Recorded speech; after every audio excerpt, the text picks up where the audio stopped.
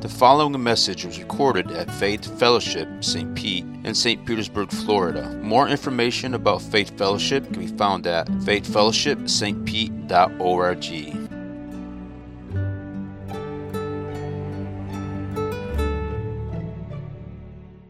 Pray with me. Father, so grateful that you came. God, you could have left us to our own state, but instead you were intentional in your love and your grace. You humbled yourself by becoming like us, that we would be with you. And so I pray today, God, that you would be honored, that you would be made much of. Pray, Holy Spirit, that you would be welcomed in this place, that you would find us as your people to be submissive to your will, that we would be grieved by sin and broken by what breaks your heart, God, and that we would be passionate and motivated by your word for your purposes of loving other people, God, of bringing people into a saving relationship with you, of seeing relationships that are broken be mended and healed, just reconciliation, and that your word, God, that would bring clarity to us today, that we would look more like Jesus, act more like Jesus because of hearing your word and honoring and submitting to your word today. We love you. It's in your name we pray. Amen. We are continuing on in the book of Esther today, and so we are in probably the highlight of the book, chapter 4. Chapter 4 is kind of the pinnacle of the book of Esther. It's kind of where everything turns. And so just to recap, the book of Esther is really about a story of rescue from the most unlikely of places, right? It's a Disney story except a little shadier. And so, because we've got this orphan Jewish girl, living in the Persian Empire, and she's being taken care of by her cousin Mordecai, who's older, looking out for her. And it's kind of this rags to riches story. The king, Xerxes or Ahasuerus, he boots his queen out because she won't be a sex toy for him. She won't be an idol for him, come and flaunt all of her stuff in front of everybody. And so he's like, I want a queen that's going to do whatever I say. So he kicks Vashti off, and they do, Persian Idol style, and hold this beauty pageant for all the young, beautiful virgins coming. We see that Esther was apparently extremely good looking. She had the face and the body. She had all of it. And so the king was very impressed and made her queen. And so we've seen that he's made her queen, but Esther has hidden her identity, right? She's kept it a secret that she's Jewish. She has kind of violated the dietary law. She hasn't really made much of a big deal about anything to do with God. And it's got her along, nobody knows. And so it's gone so far, gone well with her. And then we see that, Haman comes on the scene, this ancient enemy of the Jews. He is an Agagite. And there's, we talked about how there's this ancient, battle between Israel and the Agagites. And so Haman is promoted to second in command. And it's a very tenuous position.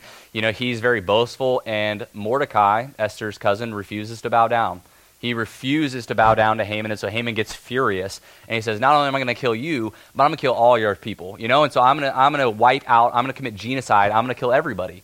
And so he goes and he, butters up the king, and the king says, sure, sounds like a great idea, let's just commit genocide. And they ended chapter 3 with them kind of having this drinking party, celebrating while the whole city of Susa, the capital, is in chaos. Because it wasn't like he was just sending an army out. He was saying, listen, go kill your neighbors. And so the whole city is just in massive chaos. And so we pick up in chapter 4. But as always, I want to point out the 5 kind of broad themes that we're going to see throughout the book of Esther that we are going to see every single time. First, the book of Esther is all about God's silence. Right, his name's not mentioned, no mention of miracles or prayer or anything like this. And so it's a book that validates the experience that we have, that sometimes we ask, where's God?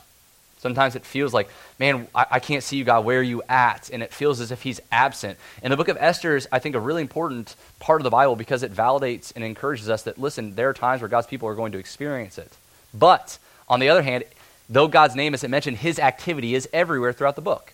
And so it says, if you have eyes to see, you will see God's activity everywhere. And so God is active. You see all these reversals, all these changes, all these ironies and coincidences all throughout. And so God's activity is present in every aspect of the book. And so it is with our lives. Even if we don't see it, God is behind the scenes working. in everything, even the mundane, even the ordinary, right? You wouldn't look at this book and say, well, man, God was really working in, King Ahasuerus getting drunk. Like, man, if I've ever seen a work of God, it's that. I mean, you wouldn't see things like that, but God is behind the scenes working all of these things together for his plan. The third thing we see is that God uses broken people, right? I mean, Esther compromised in lots of ways, and God still works with us, even in our compromises, even in our brokenness. He's a God of grace. We see God's heart of rescue. God is a God that loves his people even when we are faithless. Even when we betray him, he loves us, and he is set and determined to rescue us. And the book of Esther is at its base God's heart of rescue for his people. Because even the Jews that remain in the Persian Empire, they could have fled. They could have gone back to Israel, but they stayed. And God says, even though you didn't go back, I still love you, and I still am going to rescue you.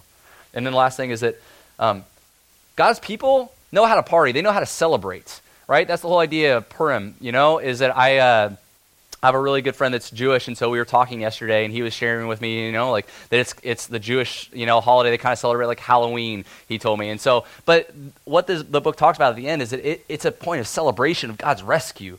And so if anything, we are a people of celebration, because everything that we've been through, ultimately we know that we have been rescued. We have been redeemed. The story's good. It ends good, right? I mean, we know how the story ends. And so that tints everything that we go through, that we're a people of rescue. So with that, let's go ahead and let's dive in. We're going to be in Esther chapter 4. And so how we're going to do this is I'm going to read it through, and then we're going to kind of read it and break it down, and we're going to kind of comment on different passages as we go throughout. So Esther chapter 4, verse 1. When Mordecai learned all that had been done, Mordecai tore his clothes and put on sackcloth and ashes, and went out in the midst of the city, and he cried out with a loud and bitter cry. He went up to the entrance of the king's gate, for no one was allowed to enter the king's gate clothed in sackcloth. And in every province, wherever the king's command and his decree reached, there was a great mourning among the Jews, with fasting and weeping and lamenting, and many of them lay in sackcloth and ashes. When Esther's young women and her eunuchs came and told her, the queen was deeply distressed. She sent garments to clothe Mordecai so that he might take off his sackcloth, but he would not accept them. Then Esther called for Hathach, one of the king's eunuchs, who had been appointed to attend her, and ordered him to go to Mordecai to learn what this was and why it was. Hathach went out to Mordecai in the open square of the city in front of the king's gate, and Mordecai told him all that had happened to him, in the exact sum of money that Haman had promised to pay into the king's treasuries for the destruction of the Jews. Mordecai also gave him a copy of the written decree issued in Susa for their destruction, that he might show it to Esther and explain it to her and command her to go to the king to beg his favor and plead with him on behalf of her people. And Hathach went and told Esther what Mordecai had said. Then Esther spoke to Hathach and commanded him to go to Mordecai and say, all the king's servants and the people of the king's provinces know that if any man or woman goes into the king inside the inner court without being called, there is but one law, to be put to death, except the one to whom the king holds out the golden scepter so that he may live. But as for me, I have not been called to come to the king in these 30 days. And they told Mordecai what Esther had said. Then Mordecai told them to reply to Esther, do not think to yourself that in the king's palace you will escape any more than all the other Jews. For if you keep silent at this time, relief and deliverance will rise for the Jews from another place. But you and your father's house will perish. And who knows whether you have not come to the kingdom for such a time as this. Then Esther told them to reply to Mordecai, go, gather all the Jews to be found in Susa, and hold a fast on my behalf. And do not eat or drink for 3 days, night or day. I and my young women will also fast as you do. Then I will go to the king, though it is against the law. And if I perish, I perish. Mordecai then went away and did everything as Esther had ordered him. This is God's word. So what we're going to do now is I'm going to read pieces of this again, and we're going to stop, and we're going to break it down. We're going to comment and talk about what in the world it means. So Verse 1, it says, when Mordecai learned all that had been done, Mordecai tore his clothes and put on sackcloth and ashes and went out in the midst of the city, and he cried out with a loud and bitter cry. So how did this situation happen, right? And we know that what happened originally is that Haman becomes second in command, and he comes out and he's flaunting his stuff, right? Everybody else in the kingdom is bowing down to Haman, and Mordecai says, no, I refuse. And it's not just like one time, it's day after day after day. And so Mordecai refuses to bow the knee, and so Haman gets mad, and he says, listen, I'm done with you. I'm done with all y'all. And so he says, I'm going to kill the Jews. And when Mordecai hears this news, this issue that has been decreed, he mourns. He mourns. It breaks his heart, right? And what has happened? It says that he rips his clothes. So, I guess those clothes are gone. So he rips his clothes, and then he puts on sackcloth and ashes. And he mourns. And what's that? He's saying, listen, I'm not afraid to be identified with the Jews, but my mourning, it's not just this private thing. My sadness, it's not just like, well, I'm going to go in my house and have my pity party over here, and then I'll put on a happy face for everybody else, right? I mean, who he is and what's going on inside, that's what's going on the outside. He displays what's really affecting him, what's really going on in his heart. And not only this, but we see how bitter this must have been, because when was this issue decreed? It was decreed right before Passover. Right? I mean, the issue that says all the Jews are going to die happens the day before Passover. And what is Passover? Remember, Passover is God's promise. It's his declaration that he delivered his people from Egypt. Right? It's when the Jews were set free from their slavery to Egypt through the Red Sea, and they remember that. And so how ironic is it that before they remember God's deliverance, there's an issue decreeing their destruction. And so he is broken, he mourns, and it says in sackcloth and ashes. And what in the world does that mean? Right? I mean, because the Bible talks about this a lot. And if we don't know what this means, we just kind of glaze over it like, they're doing something funky. Keep going. And so sackcloth and ashes. Sackcloth was this really irritable, uncomfortable goat skin that was like black. And so they would wear it, and it wasn't fun. And so they would wear it, be itchy, be irritable. And then ashes, they would rub off. And ashes was this external declaration of destruction and ruin, right? Of that they were putting on, what are ashes? But the leftover remains of something that has been destroyed. And so they're rubbing that on their body to demonstrate this is what's going on inside him. This is what is happening inwardly, and I'm displaying that externally. Now, why in the world do I stop here? Right? I mean, this is kind of like I stop here because I think that a lot of us as Christians we need to be okay with mourning and grieving. Is that sometimes in the Christian world we put on a happy face when we're in front of other people, and we won't actually be real where we're at.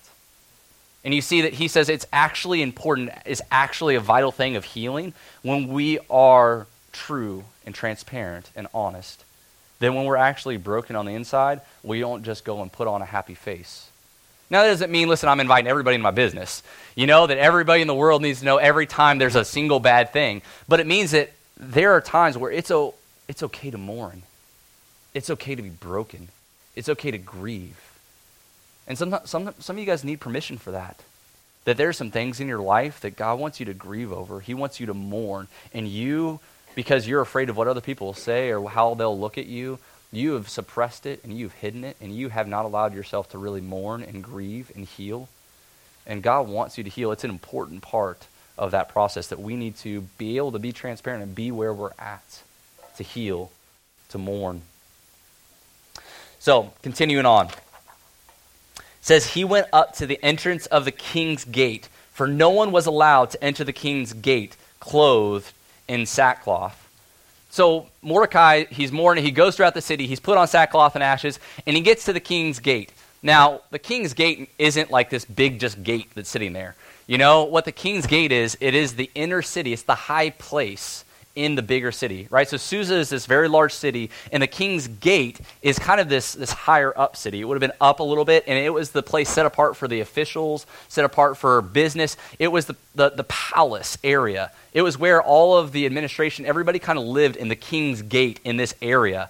And so Mordecai worked there. I mean, Mordecai had gone to the king's gate. He did business in this area, we learned earlier. And so he comes up here in his sad state, and the king's guards are like, sorry, you can't really come in here. You're going to be a buzzkill. not really good for the king. He doesn't want that sad stuff around here. And so you see the distance between those in these high places and the reality of what's really going on in the city and in the people. I mean, we noticed it in the chapter before, right? I mean, the city is in chaos. People are broken. And the king is, kicking his feet up, having a drink, celebrating genocide. We see here that Esther is in the palace, but yet she doesn't even know what's going on. She doesn't have a clue about what's really going on. And why does the king do this? The king does this because he wants to maintain his own perspective of what's going on. He doesn't want to let anybody else in that's going to ruin his day. I don't want to hear about that sad stuff because my day is going pretty well right now, so you can take your sob story someplace else. Right? I mean, that's his perspective on it. That's why I don't want anybody with grieving, sackcloth, and ashes. And so he guards that. He won't let anybody else in. And sometimes we're like the king, right? Sometimes we're like, well, listen, hey, I'm fine hanging out with you as long as you're happy. As long as there's a party going on, I'm there. But as soon as you start talking about some deep stuff, and you start talking about maybe some hard things you're going through, or you start grieving, I'm not really sure if I got the attention span, or, oh, hey, by the way, I got some things to do. And we find a way to excuse ourselves from the situation because we don't want anybody else, we don't want to let anybody else into our life that might break where we're at, might open our eyes to a different reality than the one that we're currently experiencing. Right, the Bible talks about in Romans 12:15, it says, rejoice with those who rejoice, but weep with those who weep. And as followers of Christ, we need to be a people that we open up our lives and we don't just simply celebrate when people are celebrating, but we grieve and we mourn with people that are grieving and mourning. Are you that kind of friend? Are you that kind of person? That you have people in your life that you're willing to open your life up to and you're able to be a listening ear? You're able to care for them? And what this means is it means that you're not just surface level attached. Right? To actually grieve with somebody, you have to have emotional attachment to them. And so what it says is that there are people that you care for that you've actually become emotionally attached to where their sadness brings you sadness. And that's hard. We can't do that for everybody. Right? I mean, we can be sad all the time. But we can do that for some people. And there are some people that God's calling us to do that, for us to extend ourselves emotionally, relationally, that we would bring them in and that we would feel what they feel. That we would care for what they care for. And that's what it's called to be a church. That's what it means that we are his people together, is that this is the place where we are able to have those relationships, where we share and people genuinely care. They mourn, they grieve, they celebrate when we celebrate. Verse 3. And in every province, wherever the king's command and his decree reached, there was great mourning among the Jews, with fasting and weeping and lamenting, and many of them lay in sackcloth and ashes. So Mordecai is mourned. He goes to the gate. They're like, sorry, you can't really bring that sad stuff in here. You can, have fun mourning out there. And now the decree is issued and it goes forth, and it's gone forth throughout the whole empire. And all the Jews hear about it, their destruction. And they corporately come together and they fast. They grieve, they mourn, they put themselves in sackcloth and ashes. And this is such a hard thing, but also a beautiful thing, because they as a nation, they as a people, have one way of mourning together. They're unified in their grief and in their brokenness and their cry. And though it's ironic that God's name isn't mentioned here, the author is doing a literary technique, right? He's hoping that by not inserting anything specific that we look intentionally. Because almost in every other place in the Bible, when fasting is mentioned, so is prayer.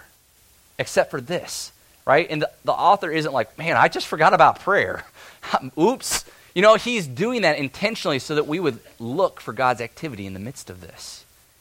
And so, why is it that they're fasting? Why is it that they're praying? They're doing this because God will hear. God will see. And that hopefully God will intervene and move in the midst of this destruction that's coming their way. Right? It's not just impersonal forces, why isn't it the first thing they do? Like, hey, let's get a rally, let's get some people together, let's go up to the king. He just doesn't understand, he's been deceived. Let's get some policies changed. Like, that's not the first thing that they do. the first thing that they do is that they fast. The first thing that they do is that they mourn, they grieve. And we see this all throughout the Bible. Joel 2:12 through 14 says, "Yet even now, declares the Lord, return to me with all your heart, with fasting, with weeping, and with mourning, and rend your hearts and not your garments. Return to the Lord your God, for he is gracious and merciful, slow to anger and abounding in steadfast love, and he relents over disaster. Who knows whether he will not turn and relent and leave a blessing behind him, a grain offering and a drink offering for the Lord your God." And I think that's interesting, that he will not relent and leave a blessing. Isn't that what the book of Esther talks about? Is it, if you know the whole story, and it's not a surprise how the story ends, but he leaves a blessing. What happens? Mordecai is elevated to second in command. And so not only does God relent from the disaster, but he leaves a blessing behind.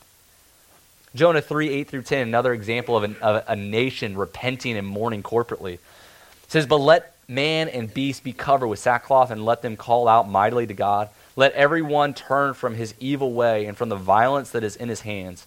Who knows, God may turn and relent and turn from his fierce anger, so that we may not perish." When God saw what they did, how they turned from their evil way, God relented of the disaster that he had said he would do to them, and he did not do it. I think this is so important because we as a nation have many things that we ought to mourn for, many things that we ought to fast for. And we live in a time where fasting and mourning corporately is almost forgotten. We get sad over things, we get angry about things, but we don't actually get broken and fast over things that we would say, what's more important to me, seeking God's face, than eating? What's more important to me than saying, first I need to change policies? It's going before the Lord. And we see this, that a nation that is divided internally, that has no way of processing how to mourn, how to grieve together, how to be united in that front, that it begins to fall apart when it's divided from the inside. We have many things, and we saw it, right? I think during 9/11, we had a nation that was broken and it grieved together in some ways, but yet in our grieving, did we truly seek the Lord fully? We have many things right now that should break our hearts and that should cause us as a people to fast, to mourn over. And when we think about the rate of abortion that's been going on in our culture, 60 million people, man, is that not something that should grieve our hearts and should not just lead us to action, absolutely, but should lead us to fast and to pray? When we think about the racial tension that goes on, the brokenness that we experience in our nation's divide, should that not lead us, to fight for unity, to fight for reconciliation, but to fast and to pray? When we think about the mass shootings that we see all over our nation, young people often bringing guns and shooting up in the middle of public places, should that not break our hearts and as a nation lead us to mourn, to grieve, to fast, and to pray? And listen, that fasting and praying, it leads us to action, but what do we do first? What do we think is truly effective? Listen, I'm not just talking about us as American culture, but what about us as a church? Are there things that lead us as a church corporately to fast and to pray? When we think that there's spiritual attack that's going on, does that lead us to say, well, listen, we just, we're here to support you? Does that lead us to fast corporately, to pray together, because we know that the Lord brings us closer to him, closer to one another when we do that? To fast and pray that the deception that's going out in a lot of other churches, that we would fast and pray that the Lord would bring purity in his people, that he because of his zeal. When we think about the lost, those that don't know Christ, do we fast and do we pray that people might come to know Jesus? When I think about oftentimes in my life, what hinders you from eating, right? When you're so busy, you're so caught up in something. Have you ever done that, right? You've just been so busy throughout the day and you're like, oh man, I forgot to eat. We'll be so occupied in our job, we'll be so occupied in our hobbies or in our entertainment that we'll forget to eat. But yet, can we not be so occupied with seeking God's face that eating becomes secondary? That eating becomes something that is not as primary. And not only that, but what about individually? Because listen, our nation, our church, they're all made up of individual families, of us as people. And if we as families, if we never fast, and we never grieve, and we're never broken over anything, then why do we expect our churches and our nation to? And so everything begins with, is there anything that the Lord's calling you to be broken over? Maybe it's sin in your life, or maybe it's a death, or maybe it's the brokenness that you see in your family or in others around you. And God says, listen, I want to use you. I'm not talking about them. I want to use you Fast and pray and be broken as I was broken for you, that there might be healing, that I might intercede and move. And so I want to challenge you, man. Maybe this next week, man, Thanksgiving might be very evident that you see brokenness in your family, you see brokenness around you. I want to invite you, ask God to work, because he can. God is a big God, and he can work, he can save, he can redeem. Fast and pray. Ask God to come and to rescue and to redeem what has been broken. Yeah, and tonight we have prayer night, so there you go. Continuing on, verse 4. When Esther's young women and her eunuchs came and told her the queen was deeply distressed, she sent garments to clothe Mordecai so that he might take off his sackcloth. But he would not accept them. Then Esther called for Hathach, one of the king's eunuchs who had been appointed to attend her, and ordered him to go to Mordecai to learn what this was and why it was. Hathach went out to Mordecai in the open square of the city in front of the king's gate, and Mordecai told him all that had happened to him, and the exact sum of money that Haman had promised to pay into the king's treasuries for the destruction of the Jews. Mordecai also gave him a copy of the written decree issued in Susa for their destruction, that he might show it to Esther and explain it to her, and command her to go to the king to beg his favor and to plead with him on behalf of her people. So, right, there's this back and forth. You know, Esther is saying, she sees Mordecai, he's outside the gate, he's mourning, and he's like, she sends, her servant out and says, put on some clothes, come up and see me. And he refuses. He says, no, I'm not going to put on clothes. I'm mourning, and I am going to be identified as a Jew. I'm not going to hide. I'm not going to hide, because this was the most evident, most plain way. I mean, why else would you mourn except you're a Jew and your destruction has just been issued? So he is declaring to everyone, this is who I am. I'm not going to hide behind it. And so basically they play this game of like send the messenger back and forth walkie-talkie style. Like, hey, say this, you say this. And so they go back and forth. And what Mordecai reminds Esther is that he says, Esther, remember who you are. Right? By this time, Esther's been queen for 5 years. She's been queen for almost 5 years at this point. And her identity has been hidden for close to 6. Is that she is not known. The king doesn't know that she's a Jew. And so she has lived so long in this position where nobody knows who she is that it perhaps has gotten easier and easier to relegate her identity as God's people, as one that is called by God to follow him. And so it's become something secondary, something that's kind of in the past, was an old part, almost forgotten. And he says, remember your people. Remember where you came from. Remember your heritage. Remember who you really are. Your first and primary identity isn't as a queen. It's as a Jew. It's being with the people of God. And he says this in a couple ways. He wants her to do 2 things. First, he wants her to identify with God's people. And the second one is that he wants her to mediate for God's people. So to identify with God's people and to mediate.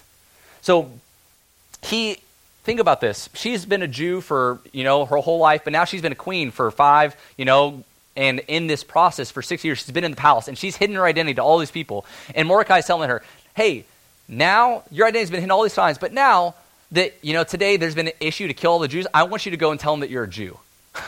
Right? I mean, perfect timing. Like, I've been afraid to, share my identity all the other times, but now when it might cost me my life, now's the time to do it. And so he's telling her that, listen, all of your security, all of your comfort, all of your privilege, all of your everything that you have so valued, that you have so enjoyed, I want you to risk it all. I want you to risk it all. I want you to go and be willing to give everything up. I mean, what if somebody came up to you and said, listen, so I've got a proposition. I want you to be willing to give up your home. I want you to give up your job. I want you to be willing to give up your family. All of these things. I know that those are things that you really hold on to really tightly, but right now I want you to go and I want you to risk all of those things. And you could lose them like that. And your life, that too. So to go and risk that right now. But he's doing it because he says, listen, remember who you are. This is who you are. And so he's calling her to risk all these things. Why? To identify with her people. To say, listen, just because I'm a queen, that doesn't mean that I'm not also a Jew. Just because you're in a position, it doesn't mean that you aren't one of God's people, that you aren't his child. And that we can't just say, well, I'm going to escape these things because I've got a high and lofty position. Isn't this exactly what Moses did? I mean, think about Moses. Moses was chosen, though he was born a Jew, he was adopted into Pharaoh's household, and he was taken as a prince of Egypt. And yet he said, listen, he saw his people. He knew he was a Jew. He lived a life of luxury, a life of privilege, a life that most people that were Jews would have given anything for. He lived this life, but yet he saw his people being beaten. He saw his people being enslaved. He saw his people being degraded and hurt. And he says, I can't live this life of privilege. I can't live this life of wealth while my people are being treated like this. And so he risked everything. He gave up everything to identify with his people. And it says this in Hebrews chapter 11, verse 24 through 27. It says, by faith, when he was grown up, refused to be called the son of Pharaoh's daughter, choosing rather to be mistreated with the people of God than to enjoy the fleeting pleasures of sin. He considered the reproach of Christ greater wealth than the treasures of heaven, for he was looking to the reward. By faith he left Egypt, not being afraid of the anger of the king, for he endured as seeing him who is visible or invisible. And so we see with Moses, what is explicit in Moses, we see implicitly in Esther, is that there was faith, there was a trust, that there was a God behind the scenes that was working out, and that to be with him was more valuable than to choose the treasures and the wealth of this world. That temptation, it reaches into every one of our lives, where there are going to be times in your life where you have to choose Christ over wealth. You have to choose Christ over comfort. Well, ultimately, we see this through Jesus, right? I mean, Christ was willing to identify with us. I mean, think about what Christ went through, being in perfection with his Father, and yet he chose to humble himself, be born as an infant. I mean, think about how humbling that is. He had to change diapers, he humbled himself as an infant, grew up, had to rely upon his parents, and he identified with us. He was poor. He felt suffering, pain, tiredness. I mean, he endured all these things that he might identify with us. Hebrews 4:15, it says, for we do not have a high priest who is unable to sympathize with our weakness, but one who in every respect has been tempted as we are, yet without sin. And C.S. Lewis, he says, the Son of God became a man to enable men to become sons of God. You see, Jesus Christ, he became like us, and he identified with us that we might become like him, that we might have right standing with God. And this is the ultimate way. It's the ultimate way that Jesus Christ identified with us, is he identified with us through becoming a sin offering for us. You see, you and I, we're broken.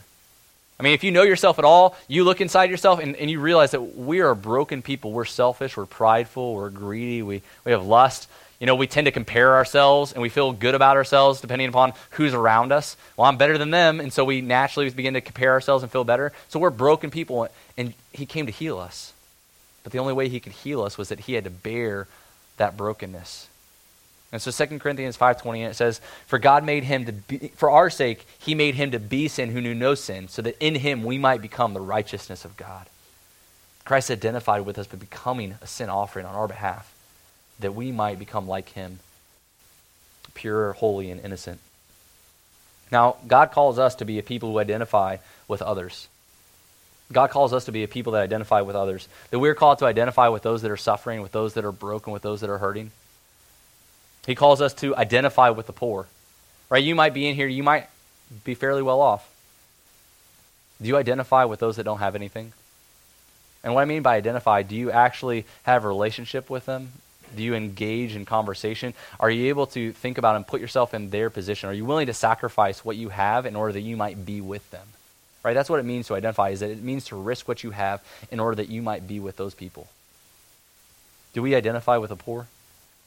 Do we identify with the marginalized? Right? Whether it's those in school, or whether it's at work, whether it's those that are in our community, that they are pushed to the side.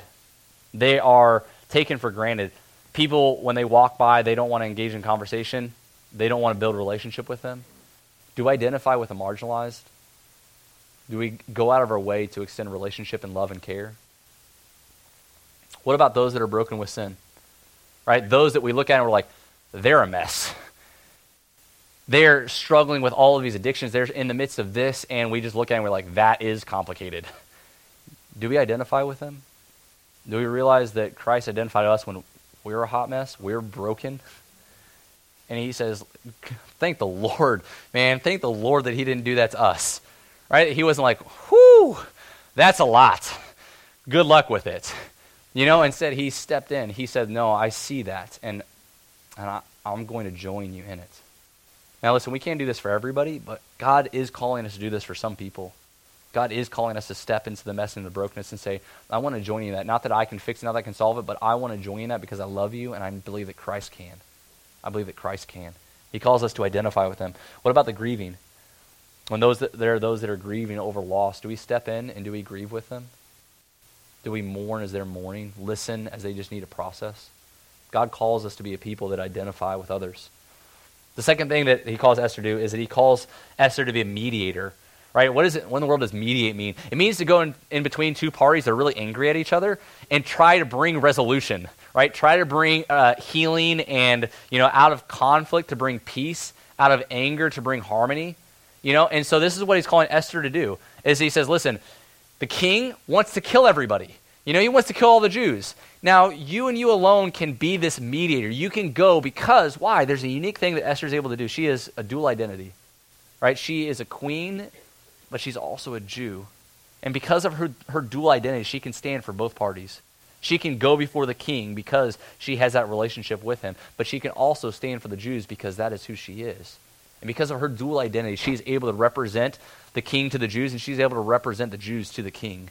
And so she's called to go and to make these requests on behalf of the king and to mediate. And this is what Christ has done for us. This shows us Jesus because we need a mediator before God. Sometimes people think, well, listen, I can just talk to God at any time. Listen, if it wasn't for Jesus, you would not have access to God. You would not be able to enter his throne room. You would not be able to pray to him, to seek him. Christ is our mediator. He is the one that brings us before God. He is the one that allows us to have access to God. Why? Is it because he became human? The incarnation is so vital. He became man that he might represent us fully before God. And he was fully God that he might represent God to us. He is both fully man and fully God at the same time, and therefore he is our mediator. We see this in... No, I didn't put a verse there, sorry. So, actually I did. There we go. 1 Timothy 5, 2, 5 through 6. For there is one God, and there is one mediator between God and man, the man Christ Jesus, who gave himself as a ransom for all, which is the testimony given at the proper time. Jesus was a ransom for all. He came that we might be brought back to God. You see, Ephesians 2, it says that you and I, we're not just apathetic against God, but we're actually under his wrath outside of Jesus. That brokenness that we do, that sinfulness, that selfishness, it creates a debt between us and God. Right? If I came into your house and I was like, oh, great house, I don't like your TV though, and I just decided I wanted to break your TV. Be like, whoa, what are you doing, bro? Like, hey, that's my TV. You can't just break it. Somebody's going to have to pay for it. Somebody's going to have to pay for the TV. Either I pay for the TV or you pay for the TV. Somebody's going to have to pay for the TV, though. Or else it's just going to stay broken, but that's not going to work. You need a TV. So somebody's going to have to pay for the TV. It creates a debt, but yet we walk into God's world, the world that he's created, and we treat his creation as we see fit. We treat people as objects. We are selfish. We're greedy. We do these things, and then we think, whatever, doesn't really matter. We don't think that we've entered into God's house, and we treated his possessions like that, and we don't think that we owe him? We don't think that creates any debt against God? It does. And it says that we are under his wrath, but here's the thing. Jesus steps up, and he says, listen, that's too big of a price for you. You don't have big enough pockets to pay for the things that you've broken. And so I'll pay for it. I'll step up and I will pay the debt that you owe if you will but trust me to pay for it. And that's what Jesus has done. He's come and he's mediated this reconciliation between us and God so that God's wrath will be placed upon Christ and his grace would be shown to us. His grace would be shown to us. And so if you're here and you've not trusted in Christ, you've not put your full faith and confidence in Christ, listen, let me be very clear with you. That debt that you owe, it will be paid. You will either stand before God, it will be paid, but Christ longs that you would trust him and that he would pay it for you. That he would pay it for you. Trust in Christ. Put your confidence in him that you might receive his grace and his forgiveness. So, continuing on. Verse 9, it says, And Hathach went and told Esther what Mordecai had said. And when Mordecai... And then Esther spoke to Hathach and commanded him to go to Mordecai and say, all the king's servants and the people of the king's provinces know that if any man or woman goes to the king inside the inner court without being called, there is but one law, to be put to death, except the one to whom the king holds out the golden scepter so that he may live. But as for me, I have not been called to come to the king in these 30 days. So Esther says, listen, that's great, Mordecai. I realize I'm a Jew. I should come before the king, and I should make this request, right? I mean, I'm the queen. She says, you don't understand, though. You're not here. I haven't seen the king in a while. In 30 days, that's a whole month. And listen, the king doesn't sleep alone, right? I mean, the king's not just like sitting there twiddling his thumbs thinking, the king has a harem. And so what that means is the king is sleeping with everybody else besides Esther. The king is having every other woman in his bed except for Esther. And so Esther is saying, listen, this doesn't bode well for me. Right? I mean, what happened to the last queen? Like the king told the last queen that, you better come and parade your stuff before my group of guys or else I'm going to kick you out. And she says, not only am I coming to the king when he doesn't call me, and he probably doesn't seem to be in the best mood right now because he's got all these other girls around him. And not only am I doing that, but I'm coming to him and I'm saying, oh, I know that you've known me for 6 years, but I've got a really big secret that I need to tell you. I'm actually a Jew. She's like, none of these things seem to be boding in my favor. And so she is putting herself at the whim of an emotionally unstable king. And it says that there was one law that if anybody came to him except that was given the golden scepter, they would die. And so she's saying, do you see all these circumstances?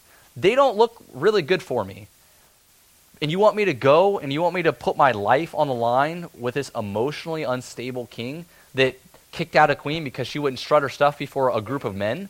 Like, that doesn't seem like the best bet in my book. So he goes on, verse 12, and he says, and they told Mordecai what Esther had said. Then Mordecai told them to reply to Esther, do not think to yourself that in the king's palace you will escape any more than all the other Jews. So Mordecai says, that's great. You can hide. You can act as if nothing happened, that you don't really know anything. You can continue on playing queen as if you're not a Jew. But realize one thing. This will come to your house too. You will not escape. You can't run from this. You can't hide from this. Persecution, it's going to come to you as well. It's going to find you out. And this is true for us as well. We can try as much as we want to escape, to run away from pain, to run away from trials, to run away from persecution. We know that it's going to come. It's going to come. Suffering, pain, and even if you're a Christian, persecution, if you truly are following Jesus, it's going to come in your life. It's not a matter of if, but it's a matter of when. And it's a matter of how do you respond to it. How do you respond to when pain and when suffering, when persecution comes your way? Do you run away from it? Do you hide from it? Because ultimately, you're going to be found out, and it's going to be far worse. But what Mordecai says is, he says, don't hide from it, face it. Face it. Don't be afraid of it. Instead, turn and face it, and trust and in faith that God has a plan and purpose behind it. Verse 14, for if you keep silent at this time, relief and deliverance will rise for the Jews from another place. But you and your father's house will perish. And who knows whether you have not come to the kingdom for such a time as this. Man, this verse is so good. This is the theme verse of the whole book. And what it's saying here is that, first thing is it shows that Mordecai doesn't believe that all this stuff is just kind of like random chance. That history is just, rolling out in these random order of events. He thinks that this is purposeful. That there's a God, a king that is behind the scenes that is orchestrating and working behind everything that happens. Do you approach your events in life like that? Thinking that God has a purpose in this. God has a reason that this is happening. And I'm gonna approach this with trust that there's a God that is providentially ordering the events in this world, even if it doesn't look like it. He's providentially ordering the events in this world to work out for his glory and for our good. So he says, listen, Esther, God's going to save. God will save his people. The question is, are you going to be a part of the problem? Or are you going to be one that helps fix the problem? Are you going to step up and put trust in God and be an agent of God's work? Or are you going to try to hide and suppress God's work through you? And God asks that question to each of us. He wants to use us to further his work in this world of preaching the gospel to others, of being agents of reconciliation. And he says, listen, God's going to save. God is going to work in this world. He's going to rescue and redeem. The question is, are we going to join him in his work? Are we going to say, God, use me. I want to be used. Or are we going to hide? The second thing is that God puts us in our positions for a purpose, right? Mordecai says, listen, Esther, do you not think that this was just all an accident? That you weren't put as queen for this very purpose? That you weren't sovereignly orchestrated to wind up as queen for this reason, to be an agent of salvation for God and saving the Jews? Acts 17, 26 through 27 talks about this very same thing for us. It says, and he, God, made from one man every nation of mankind to live on all the face of the earth, having determined allotted periods in the boundaries of their dwelling place, that they should seek God and perhaps feel their way toward him and find him. Yet he is actually not far from each of us. Do you think it's just on accident, it's just random chance that you live where you live, that you work where you work, that you have the family that you do?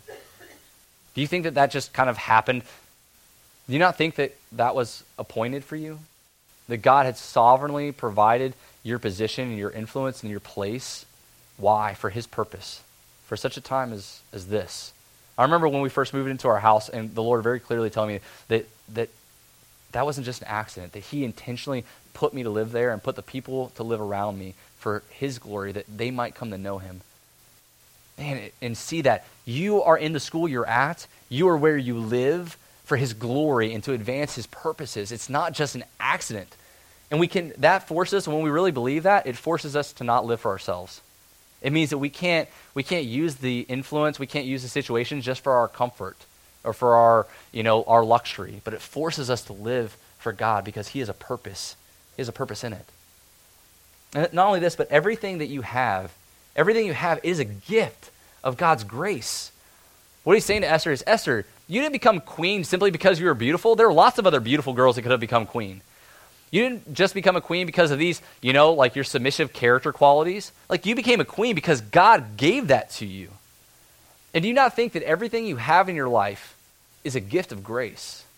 And I talk to people all the time and they're like, well, I worked and I got myself here. I pulled myself up on my bootstraps. I did this and I did that. Listen, who gave you your work ethic? Who gave you the desire? Who gave you the ability? Why is it that you don't have a disease that you can't work? I mean, right? Who gave you any of these things?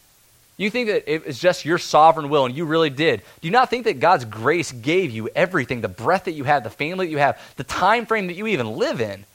I mean, you were born 300 years ago, in Asia, you wouldn't have any of these things. But yet, everything that you have is a gift of grace. And if we approach that, it humbles us. It strips the pride right out of us, and we can no longer use our position or our privilege for ourselves, but we use it for Christ. The next thing we see is that Esther is called queen 13 out of the 14 times in this book after this moment. And what this means is that greatness is not a title that's given, it's something that is demonstrated in giving your life up for others. Right? I mean, before this, she's only called queen once, but after this, it's because she has demonstrated the character of a queen by doing this. Is that her greatness is displayed not in saying, I'm going to selfishly keep my life, but I am willing to give my life for the sake of my people. I'm willing to risk my life for others. Do you realize that your greatness in life, it's not going to be found in the position that you reach, whether it's your job or your title or your education, your finances? Your greatness in life is going to be demonstrated in how much you've given your life for the sake of others and how much you've decreased that Christ might increase. That is a stature of greatness in the kingdom of God. Jesus says in Luke 17:33, whoever would seek to save his life will lose it, but whoever will lose his life for my sake will save it. For what does it profit a man if he gains the whole world and forfeits his soul? Another thing that we see here is that God uses all kinds of positions for his purpose. Notice, Esther wasn't teaching the Bible. Like, she wasn't preaching. She probably never had hosted a Bible study, in her life. I mean, so she wasn't a full-time vocational pastor or minister. And yet, God used her greatly to save his people. I mean, same thing is that you have Ray Bakke. He wrote a book called A Theology as Big as the City. And he talks about that there are three main characters that God uses in the exile to bring back his people. He used Ezra, who Ezra was a teacher of the law, right? He uses Nehemiah, who Nehemiah is basically an urban developer. He's someone that comes and kind of builds and sets up things. And then he uses Esther, Esther, who is someone who intercedes in the secular court, who intercedes in the king. And he uses all three of these characters for his purpose of his redeeming his people in exile. And so what does this mean? It means that every single job is vocational ministry, right? That whether you're a teacher, whether you're a lawyer, whether you're a nurse, whatever job it is that God has called you to, that is his means of bringing his world back into order, right? Because what has sin done? Sin has broken our relationship with God. And how's that healed? That's healed partly by what I'm doing, by proclaiming the word, by proclaiming the gospel, and people responding in faith. It's done by what we do and living out our faith before other people. But sin has not just broken our relationship with God, it's broken our relationship with other people. Right? I mean, right? We experience that oftentimes with our family. All it takes is, a week in the house and you see, we're broken people. And so how does that healed? How is our relationship healed with other people? Be it oftentimes what teachers do, whether our elementary or our high school teachers, whether it's what counselors do. I mean, our relationships with others need to be healed. What about sin has broken our relationship with creation? We end up using creation rather than stewarding it. And so how is that meant to be healed? It's intended to help be healed by our farmers, by our grocers, by all of these things. They're intended to help these things flourish and care for them. And so all these jobs are important, but the thing is that do we see them as that? Do we see our positions as ways to advance his kingdom rather than our own? He wants to use our vocations for his glory and for his purposes in this world, and not simply for ourselves. And let me just tell a quick story. So many of you guys have heard of William Wilberforce, right? Well, who here has heard of William Wilberforce? Some of you? Okay, so William Wilberforce is in the 18th, 19th century, and he is from Britain, and he was used to help end slavery in Britain. And William Wilberforce came to Christ when he was in his early 20s. He was raised up in a God-fearing home, but he didn't accept Christ. He didn't truly become a follower of Christ until his early 20s. And by that time, he was already in Parliament, right? He was already in politics. And he got serious about his faith. He said, I want to follow you, Christ. I want to follow you fully. And so he contemplated leaving politics for ministry. Right? He thought about, I should just leave. I should leave politics. I should leave this realm, and I should go into vocational ministry. This is what people that are really serious about Jesus do. And so he met with the Prime Minister, William Penn, and they were discussing back and forth. And William Penn told him, he says, listen, God's going to raise somebody up, and they're going to be used to end slavery. But maybe God wants to use you for this, Wilberforce.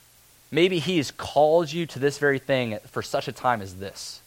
And that he doesn't want you to leave your position of influence, but he wants you to steward your position of influence for his glory. He wants to use it for the freedom of millions of people. And so too, God wants to use every single one of us. And if we would change our perspective and see that what you've been called to is ministry, and God wants to use it. God wants to use it. Let's continue on. Last thing. Verse 15. Then Esther told them to reply to Mordecai, go gather all the Jews to be found in Susa and hold a fast on my behalf. And do not eat or drink for 3 days, night or day. It's a long time. I and my young women will also fast as you do. Then I will go to the king, though it is against the law. And if I perish, I perish. Mordecai then went away and did everything as Esther had ordered him. And the last thing we see is Esther's courage. She says, listen, I'm willing to give my life. I'm willing to put my life on the line to risk everything. And so what we should see here is that Esther's not really as much of an example as she is a signpost. Right? Esther's not really intended to be an example for us to follow, because there's a lot of things that Esther does that we shouldn't follow. But she's intended to be a signpost that points to something greater. Right? That when we look at Esther, it should remind us of Jesus. It should point us to Christ. How? Well, just as Esther had to risk her place in the palace, Jesus left his heavenly home. He left his perfect unity with the Father and the Spirit on the cross for us.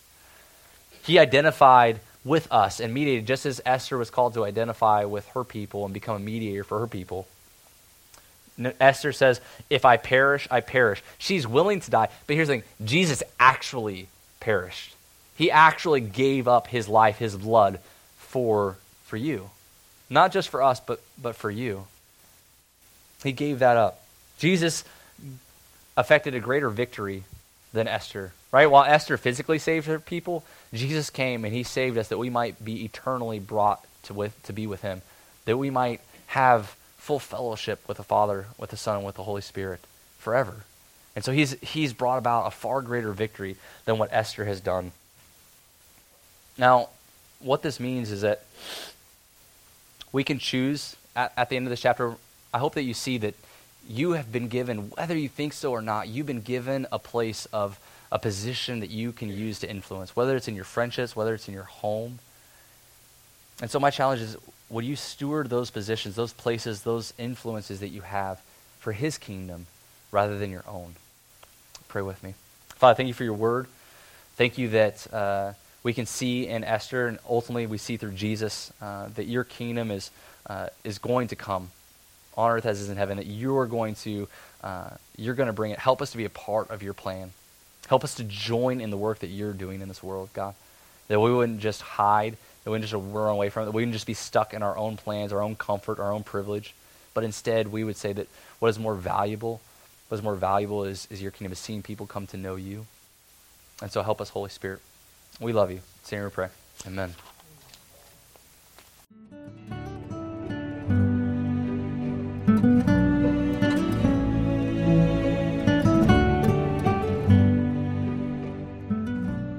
Thank you for listening to this message from Faith Fellowship, St. Pete in St. Petersburg, Florida. More information about Faith Fellowship can be found at faithfellowshipstpete.org.